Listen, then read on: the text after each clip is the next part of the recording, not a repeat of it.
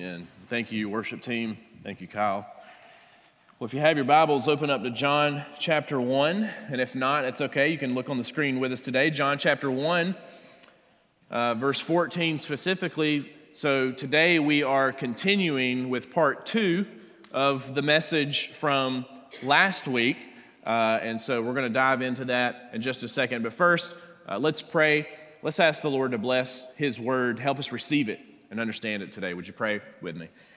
Lord Jesus, we thank you for your word. I pray that you would, God, remove any distraction just in our own minds right now that would hinder us from really listening and being attentive and receiving your word.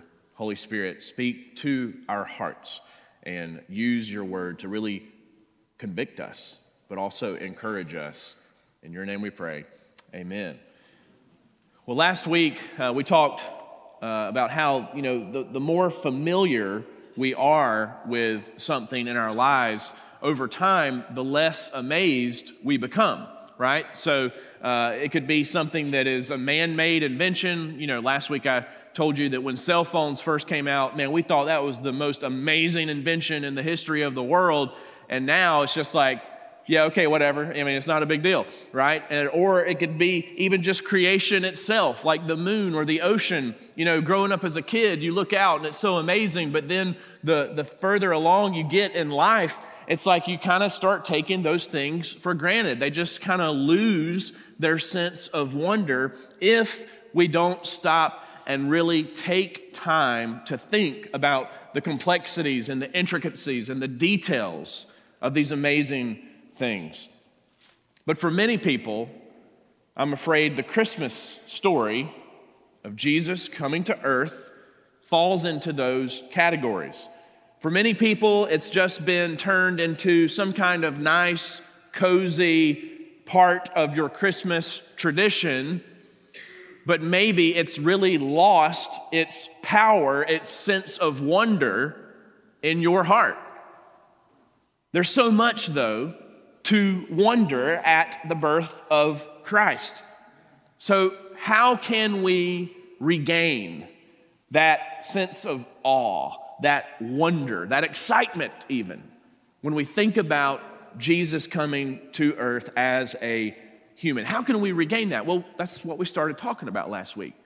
We have to focus, we have to meditate on the details, the big truths that are really central to the reality of what was happening when the Son of God came to earth. And the Apostle John helps us do this by looking at the Christmas story from a little bit of a different vantage point, especially than his counterparts, Matthew and Luke. John describes Jesus being born like this. Look at John 1:14.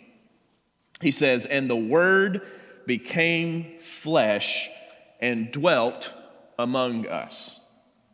So from that one part of this verse alone, we are able to see three wonders of Christmas. And last week, we looked at the first two, all right? So I'll go over those real quick if you weren't here, just to catch you up. So the first one that we see from this is that God desires to be known. God wants to be known. He's not some distant, cold deity that is impersonal and doesn't care about being involved in his creation. No, he wants a personal relationship with his creatures, humans, created in his image. He wants to know you. He wants you to know about him. And so he has revealed himself. He is a God who speaks. And so when you see that capital W, Word, the Word of God, that is referring to Jesus, because Jesus is the greatest communication of God. Jesus is God himself. And so as the Son of God coming to earth, Jesus shows us what God the Father is truly like. He reveals him perfectly to us. He is the image of God. And so when Jesus comes to earth as God himself, fully God, fully man, he is the Word of God. He is the communication, the revelation, the greatest revelation of God, God himself, showing us that God wants to be known, right? The second thing we saw was that God desires to rescue us.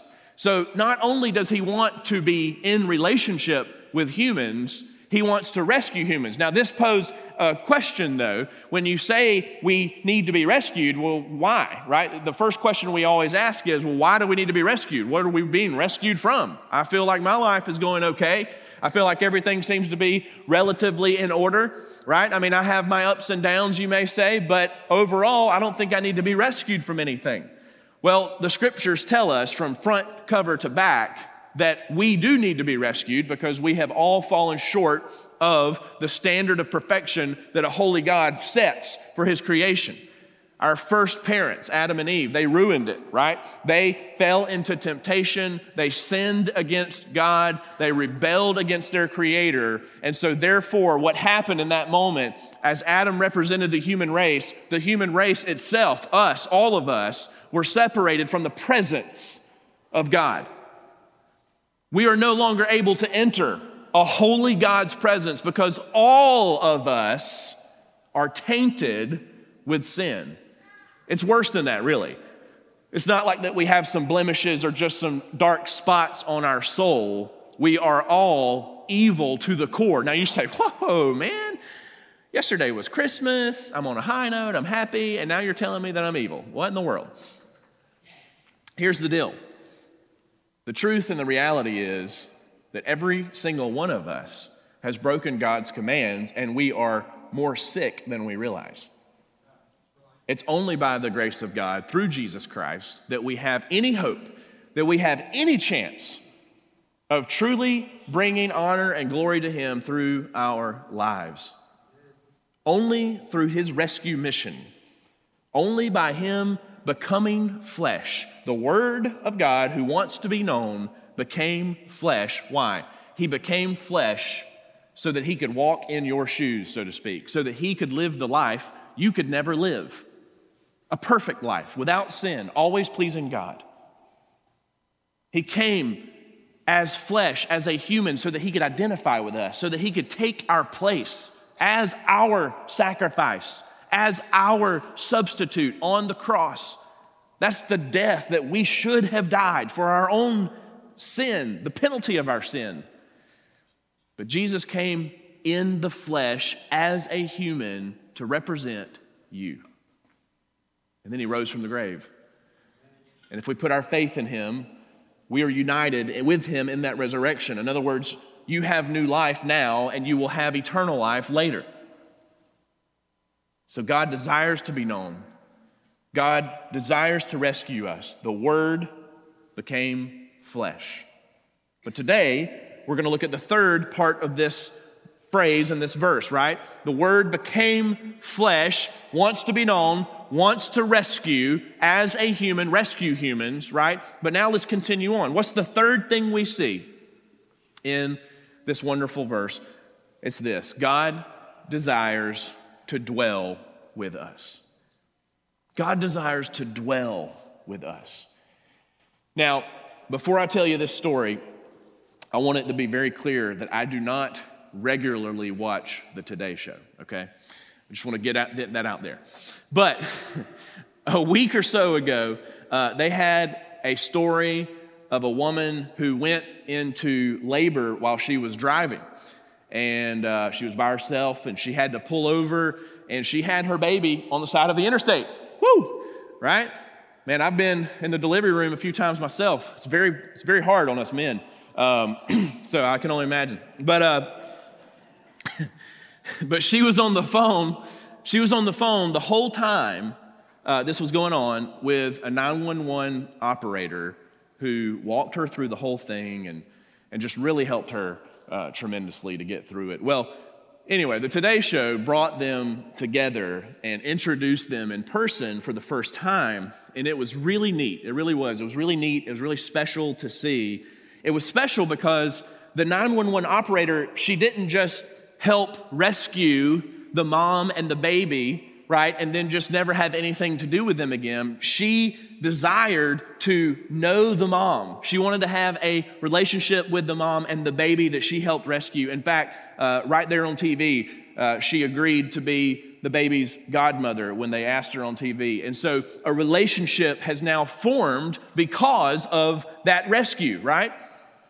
We see the amazing thing about Jesus is that he did not just rescue us as if he was some kind of first responder and then move on and never talk to us again or something else and never interact with us again. He didn't just rescue us and say, all right, I've done my part, now good luck for the rest of everything. He rescued us because he wants to dwell with us. Do you see that? Jesus rescues you because he wants to live with you forever. Look at the rest of this first part of John 1:14. And the Word became flesh and dwelt among us. You see that? He dwelt among us. The NIV says it this way. The Word became flesh and made his dwelling among us. He made a dwelling among us. In fact, this idea of God dwelling with humans is inherent in the anticipation of the birth of Christ. Over 700 years before Jesus was born, the prophet Isaiah prophesied about this. And he said this in Isaiah 7:14. He said, therefore, the Lord himself will give you a sign. Behold, the virgin shall conceive and bear a son and shall call his name Emmanuel. We sing that song, right? Emmanuel. We say that a lot around Christmas time. Why? Because the name Emmanuel means God is with us. Right? But not only there. Listen to this. When the angel Gabriel, when he appeared to Joseph, when he was assuring Joseph that everything was fine moving forward, that he could get married to Mary, he told Joseph this in Matthew 1, verses 21 through 23. Gabriel says, she will bear a son, and you shall call his name Jesus, for he will save his people from their sins. All this took place to fulfill what the Lord had spoken by the prophet. Behold, the virgin shall conceive and bear a son, and they shall call his name Emmanuel, which means God with us. So, do you see that this idea of God being with us is all over the Bible? In fact, it's one of the core foundations to the plot line, the storyline of the whole Bible. The angel Gabriel, the prophet Isaiah, they were just proclaiming what God himself already knew all along. God's plan all along since the beginning of time was to dwell with his people. You see, that's been God's desire since day one. God has always wanted to live with us.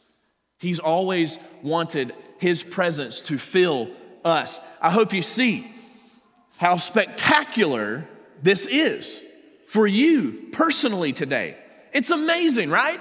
It's amazing that God wants to be known. It's amazing that God sent Jesus to rescue us from our sin. But in addition to that, how awesome is it that he does not grow tired of us? How awesome is it that he wants to live with you forever? Right? I mean, it's the holidays. You're either visiting family or you've probably had some family over or something like that, friends, whatever. But I guarantee you, probably none of you have invited them, hey, why don't y'all just move in with us? No, we're like, it's time for y'all to go back home, right? God is not like that. God says, I want to be with you forever. I am patient and enduring and more gracious and loving than you can ever fathom. I want to live with you forever. And you see this truth evolving, right? We see this truth expanding or evolving, if you will, as the story of the Bible unfolds from beginning to end. So today's sermon is going to be a little different, and we're going to partake in the Lord's Supper later on today. But I want us to walk through something. I want us to see. I think this is really helpful for us to see this progression of how God started with this plan, right, to dwell with his people and what happened along the way. Because if you bear with me, and when we get to the end of this, I think you'll see the big picture and how amazing it is that God came to earth to dwell with us. So there's a theologian and author named T. Desmond Alexander. He explains this so well in his book, From Eden to the New Jerusalem, and also in an article in the NIV Biblical Theology Study Bible. And so what I'm about to share with you is coming from him and his organization of it. But these are biblical truths anybody can see if you look close enough, all right? So listen to this. What does this have to do with Christmas? Everything, all right? This is too cool. Let's walk through this, okay? Starting in the Garden of Eden. Starting in the Garden of Eden, Alexander says, the opening chapters of Genesis assume that the earth will be God's dwelling place.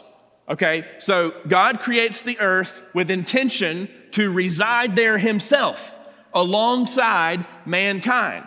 This was God's intention from the very beginning of time, to dwell with his creatures, to live with his people. So the Garden of Eden was where he placed his people, right? He placed Adam and Eve there to be the caretakers of this special temple garden, if you will, right? Where, as Alexander calls it, temple garden, this sanctuary almost, where they would live in God's presence and they would take care of the garden and keep it and take care of it and guard it and worship the Lord. What else, right? And what else does God command them to do in this beautiful place? He tells them to be fruitful and to multiply and to fill the earth. So they're never meant to just stay in the garden alone. They are supposed to multiply, produce offspring over time, and as the years and millennia go on, populate the whole earth, everyone worshiping God. The whole earth was meant to be,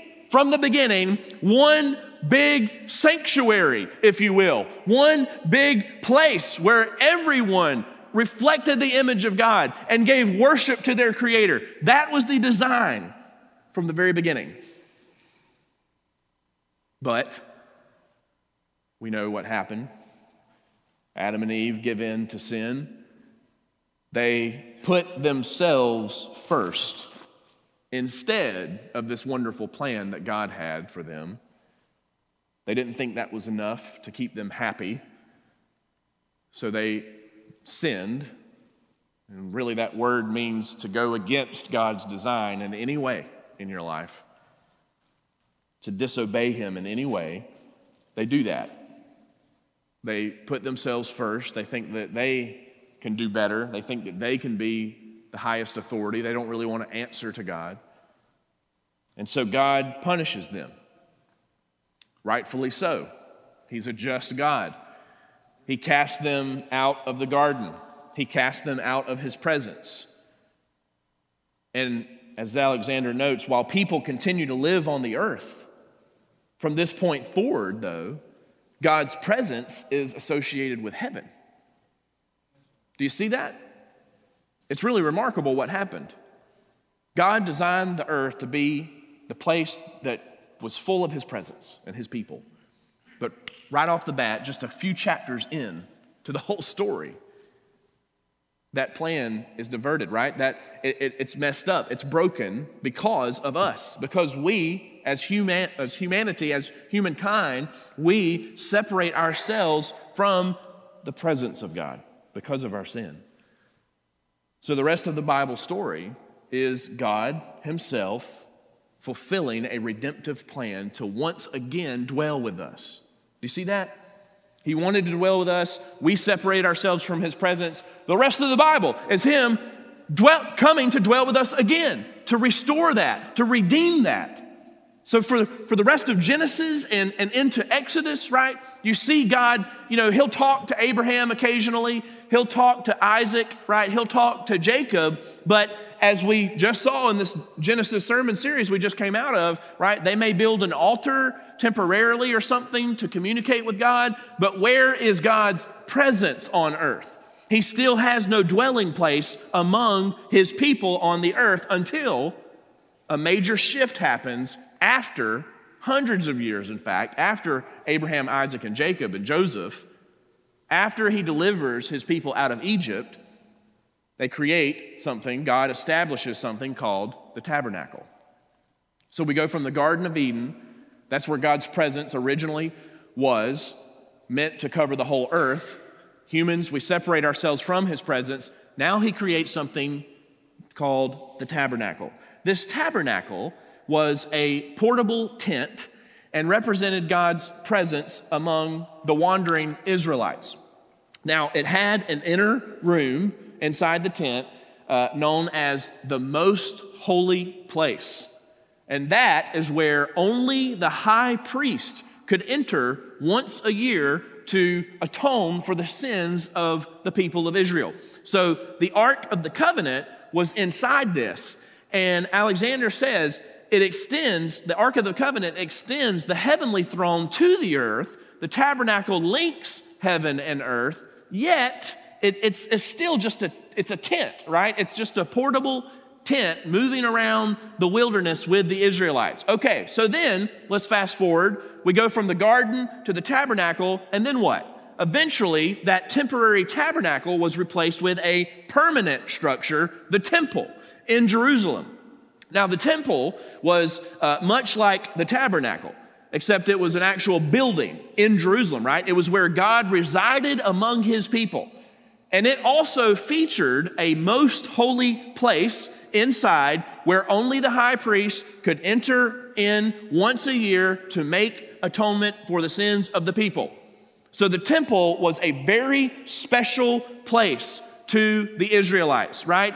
To the whole nation of Israel, because it represented the dwelling place of God. It was where humanity and divinity met one another.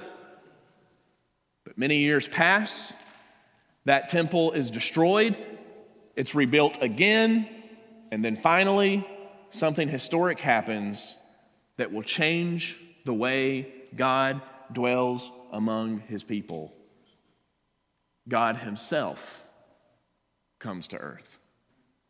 The Word became flesh and dwelt among his people, right? So this is cool. In John 1:14, the phrase dwelt among us, you know what that literally means? It literally means that he pitched his tent, reminding us of the tabernacle of God's presence. That's what John is trying to clue us in on. God's presence is now with us. Physically, he's here. Jesus refers to himself, in fact, as the new temple. In John 2:19, Jesus answered them, "Destroy this temple, and in 3 days I will raise it up." The Jews then said, they look at him like he's crazy, right? They say, "It has taken 46 years to build this temple, and you will raise it up in 3 days?" But John says what? He was speaking about the temple of his body. Jesus replaced the need for a temple. No wonder the Jews killed him. He came in and just wrecked their idea of how to get to God. Now, the temple was a holy place ordained by God, but they thought that they had to create their own commandments and their own rules, and they just added all this stuff that God never intended for them to work their way back to the presence of God. Jesus comes and says, "No, the only way to the Father is through me. I am the new temple. I have fulfilled. I'm not abolishing the Old Testament, I'm fulfilling it," right? By his birth, his life, his death, and his resurrection, Jesus secures an eternal future for anyone who repents of their sin and trusts him to be their Savior. This means that only through Jesus, only through Christ, can we live in the presence of God forever. Jesus is our, guess what? Great high priest. He is our great high priest who sacrifices himself. He enters the most holy place and sacrifices himself, giving us access to a most holy God. That's why when Jesus died on the cross, the temple curtain was torn in two, from not bottom to top, showing what man can do, but from top to bottom showing what God did. So that now we can come into the presence of God ourselves through the blood of Christ. That's it. But then that's not it. Jesus ascends into heaven. He leaves the earth. Now, whoa. Jesus came to earth and the presence of God dwelt among us, but then he leaves the earth. So now what? Right now, what do? Well, he leaves the earth to go prepare eternity for us. And he's coming again to bring us into his presence forever. But the question now is, well, what do we do in the meantime? And what about his presence? Is his presence now associated with heaven again, like it was after the garden? Well, remember in the garden, God commanded Adam and Eve to do what? Fill the earth, right? Well, as Jesus was about to ascend into heaven, when he was leaving the earth, he told his followers something amazing. He commanded them to fill the earth by sharing his gospel message with all the nations, making disciples so his presence can fill the earth in and through his people. Which means this: we go from the garden to the tabernacle to the temple. Jesus himself becomes the new temple, right? But when he goes to heaven, he sends his Holy Spirit to live inside his people, known as the church. God now dwells in his people. God now dwells in you. 1 Corinthians 3, listen to this. 1 Corinthians 3:16, do you not know that you are God's temple and that God's Spirit dwells in you?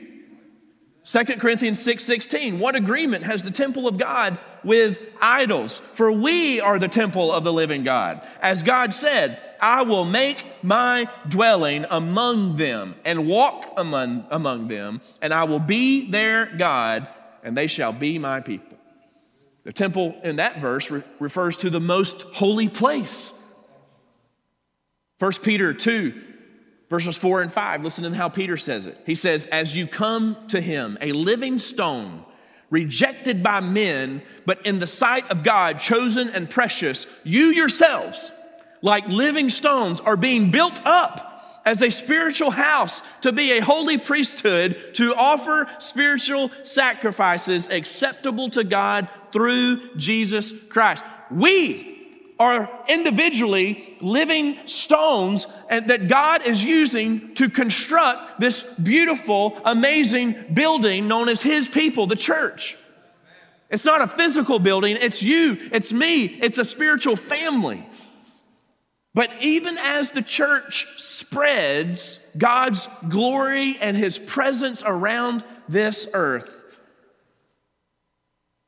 we're still living in a sinful and broken world. So, there's one final step that needs to take place. In order for God's presence, for this beautiful redemptive plan that we just walked through, for God to come and live among his people forever, there's one final step that needs to take place so that the earth will be completely and fully reflecting God's glory without any obstacles of sin or death. And that final step of redemption comes when the same Jesus who first came to earth as a helpless baby will return again.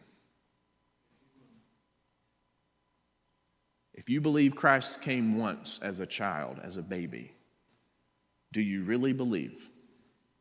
Do you believe he's coming again as a king? Do you believe that that same Jesus, he will return? He's coming again as a king. And when Christ comes this second and final time, he is going to establish his rule and his reign over his earth once and for all. And the earth will be, guess what? His dwelling place. And it's going to be centered around a new city The Bible calls it the New Jerusalem. Listen to this. The same John who wrote John 1:14, later on, he had a revelation from Christ himself. And here's what he saw. Revelation 21, verses 1 through 5. Then I saw a new heaven and a new earth.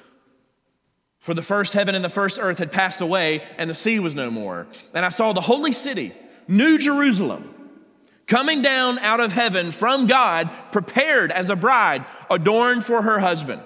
And I heard a loud voice from the throne saying, Behold, the dwelling place of God is with man. He will dwell with them, and they will be his people, and God himself will be with them as their God. He will wipe away every tear from their eyes, and death shall be no more. Neither shall there be mourning, nor crying, nor pain anymore, for the former things have passed away. And he who was seated on the throne said, Behold, I am making all things new. Alexander says the New Jerusalem brings to fulfillment what began in Eden. When John says in Revelation 21:22 that the Lord God Almighty and the Lamb are its temple, this suggests that the whole city is a most holy place. In his holy city, no barriers exist between God and the human population. As priestly royals, even human inhabitant is able to see God's face. Graham Goldsworthy says, Jesus Christ, in his life, death, and resurrection, is the fixed point of reference for the understanding of the whole of reality. So in other words, understanding this concept, understanding this amazing, beautiful progression of redemption from beginning to end, that God desires to live among his people and with us and be with us forever, that literally everything in the world comes back to this. Everything. Everything that plays out in this world is working together for good for those who love God and are called according to his purpose, and ultimately to fulfill this redemptive plan. Everything revolves around that.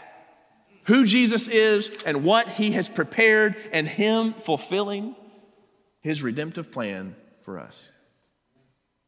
All of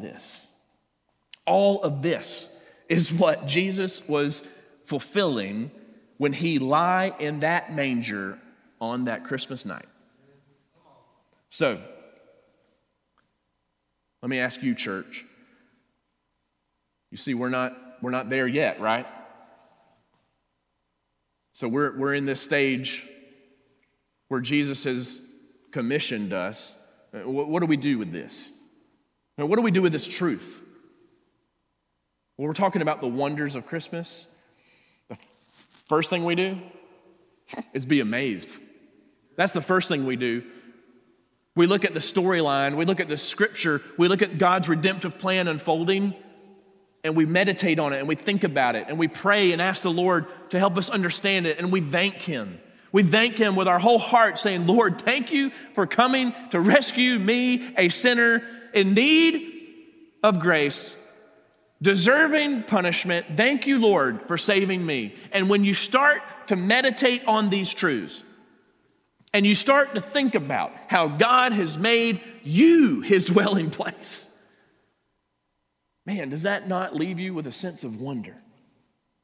And we ask ourselves, God has made me his dwelling place, right?